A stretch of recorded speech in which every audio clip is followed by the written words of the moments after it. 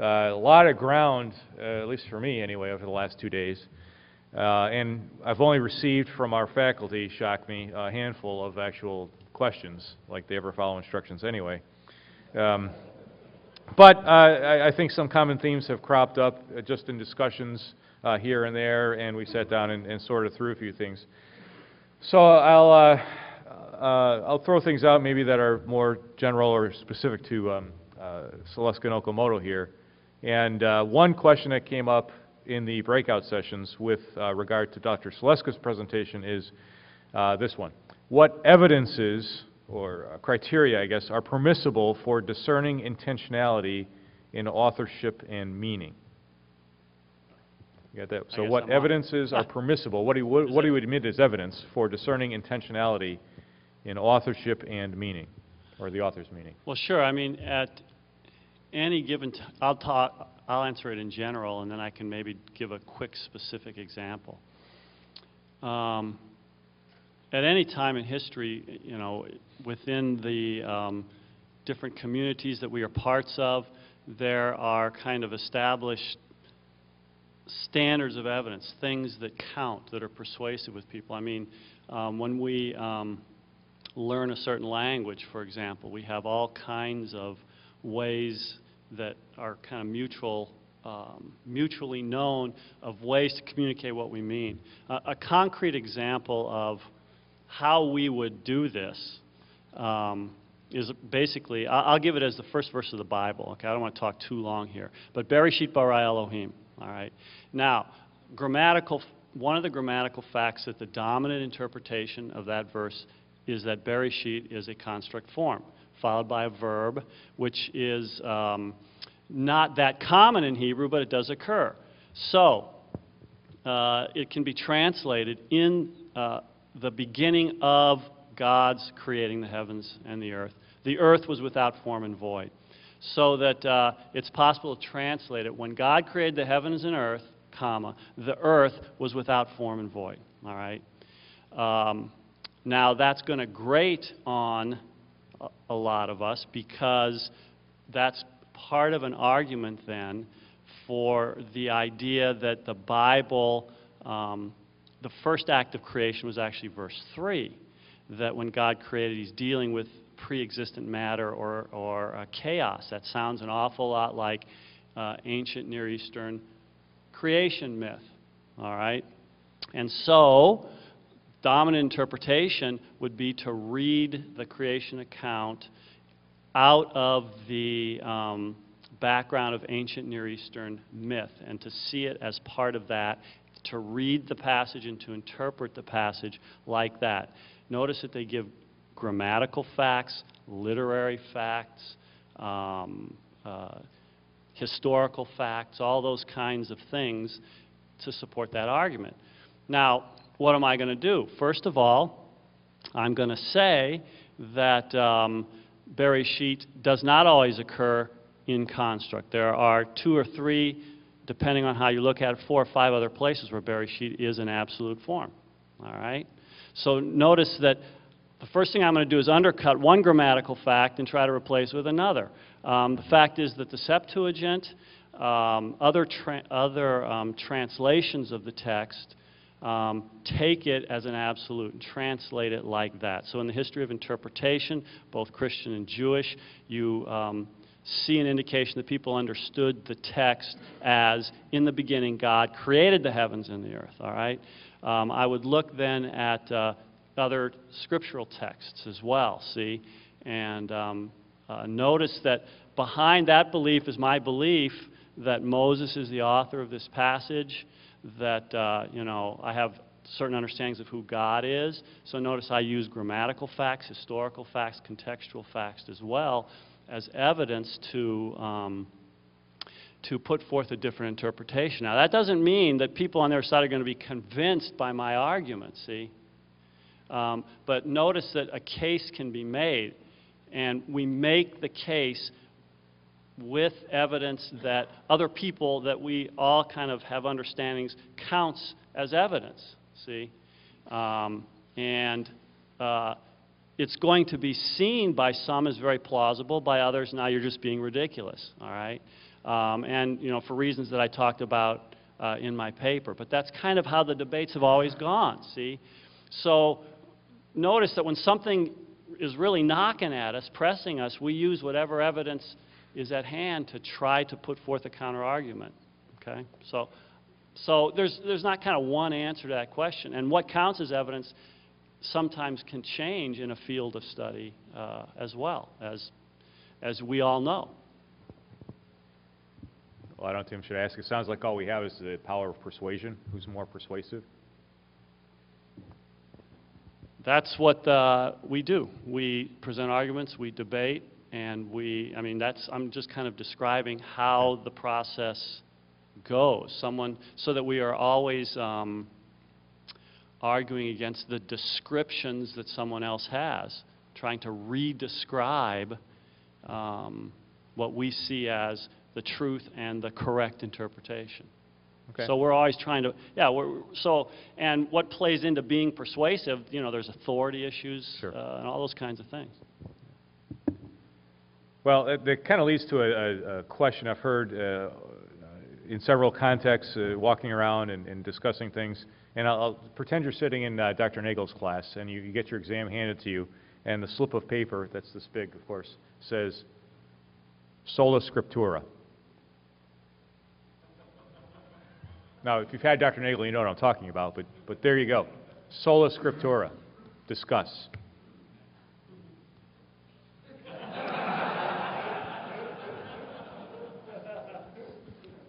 Scripture alone, period. Actually, you're wrong, because it's an ablative, I'll remind you. Okay.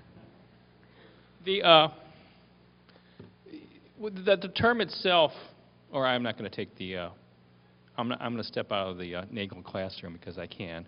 And it's a slogan we're using. And I mean, I've heard the question too a couple of times.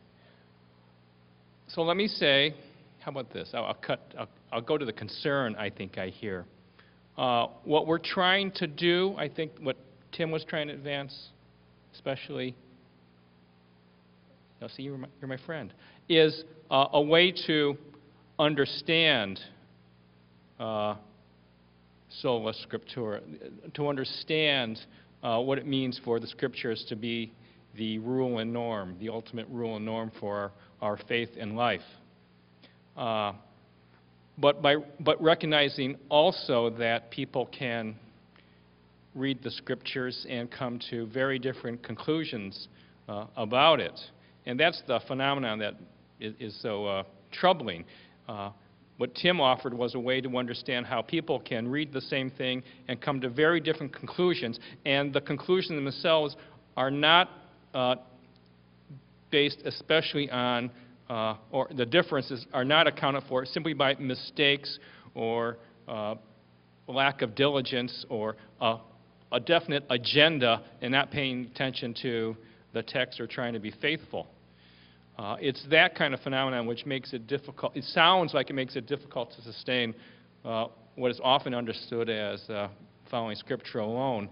And what Tim brought out, I thought very clearly, was the Bible is clear. That's the problem. The Bible is clear to people, and they come to different conclusions. That's a problem. And so we can't use sola scriptura to trump another interpretation in some cases. Well, now what do we do? And but if you don't perceive that, if you don't understand that kind of situation, we're talking to that kind of situation, it can look like, I think, leading to perhaps relativism at the extreme. You know, how can you discern between different interpretations? Do you have any right to do so? But if I had to listen, if I had to think through how I've heard the question, I think I would go there. So it's an attempt here to make clearer what we're up to when we claim to have Scripture alone as rule and norm. I don't know if I did justice to you, but you're welcome anyway. Whenever Joel says I do anything good, I feel pretty good about that because it's kind of rare. Yeah, I mean, I think, Joel, I can ask you this since you're the systems guy, that sola scriptura was put in opposition to the belief that Scripture and other tradition or human reason should be kind of treated as of equal authority as rules and norms, so that sola scriptura was a way of saying, of kind of, what, arguing against, I don't know if arguing is too strong a word, but making a stance against that, taking a position against that, not, as I try to show when we were talking about the rule of faith, not the position that some say that you need, that, you know, the early church interpreted the Scripture within this theological framework. No, it's only Scripture alone. Bare Scripture, as Joel's described it to me, so that you just throw the book out there, and you don't need any other context within which to interpret it. See, so so that would be, I would say, a misunderstanding of what sola scriptura was and how you were supposed to think about it. I don't know if that helps either. But. Well, before I give it to David, let me address this to David, because I find it sort of ironic that we are a Lutheran church that asserts the sola scriptura, but when we publish a Bible, it has to have notes. And we produce a study guide to the study Bible. To understand the notes, right? Well, I think we're part of it. I mean, I think part of it is a cultural phenomenon of the study Bible. Sure. And individualism, and wanting to read outside of community, and so the study Bible creates a artificial community that many people delight in the fact that it can't talk back. So you're not in conversation, real dialogue. You're in some type of artificial relationship with very small snippets of statements taken out of historical context. So you don't even hear the conversations in the church that were going on that led to God's work through that pastor or theologian to confess the faith in that way at that time. And I think I would rather have people approach instead of seeing the study Bible as something that could take you into your own little private room where you can have a very private and personal experience with God, I would rather have people see the study Bible as opening the door into a community that has a lively conversation that is not limited to your time and your place, so that those resources there actually become avenues of entering into conversations you may never have thought you would have ever had with Augustine or Chrysostom or whatever, so that rather than use it to separate yourself from community, you use it to bring yourself into a community where this word is being spoken and God is using this word among these people, and that's actually what brings them together. Otherwise, you would have no reason to be with this individual speaking over this thing. That's kind of how I would think it could be used. I'm afraid, unfortunately, that I'm not sure that's the way people would approach it based on our cultural understanding of study Bibles and what their purpose is. It's almost as if, now I don't need the pastor, I don't need the church, because I've got this Bible and it can help me understand what is unclear. Right. Well, Professor Fowl, the topic was simply sola scriptura, and if you have any thoughts you'd like to that's addressed to the topic. Well, though addressed in such a way that I can only fail to do a good job with it.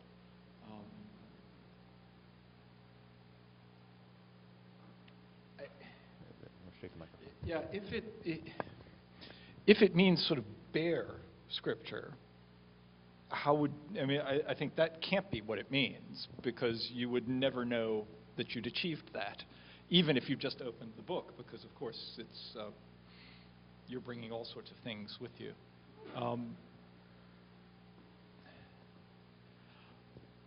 I'm not a Lutheran, and I guess I just don't have a huge commitment to that way of thinking about it. I'm sorry, I wish I could generate more energy around it. Obviously, if it's a corrective to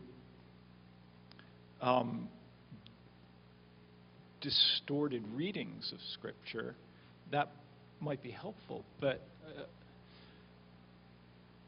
it's just one of those areas where I've been formed by my own tradition to think in a different way, and it's hard for me to figure out why I should have a strong view of this. So I'm sorry I can't say much more that would be fair helpful. Enough. Fair enough. Okay. Let's see what time we got here. These are kind of related questions, but I'll throw this one out.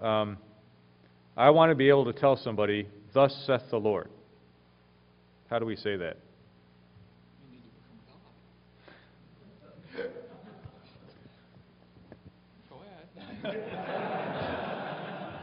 I mean, if you want to say that, you have to be God, I assume.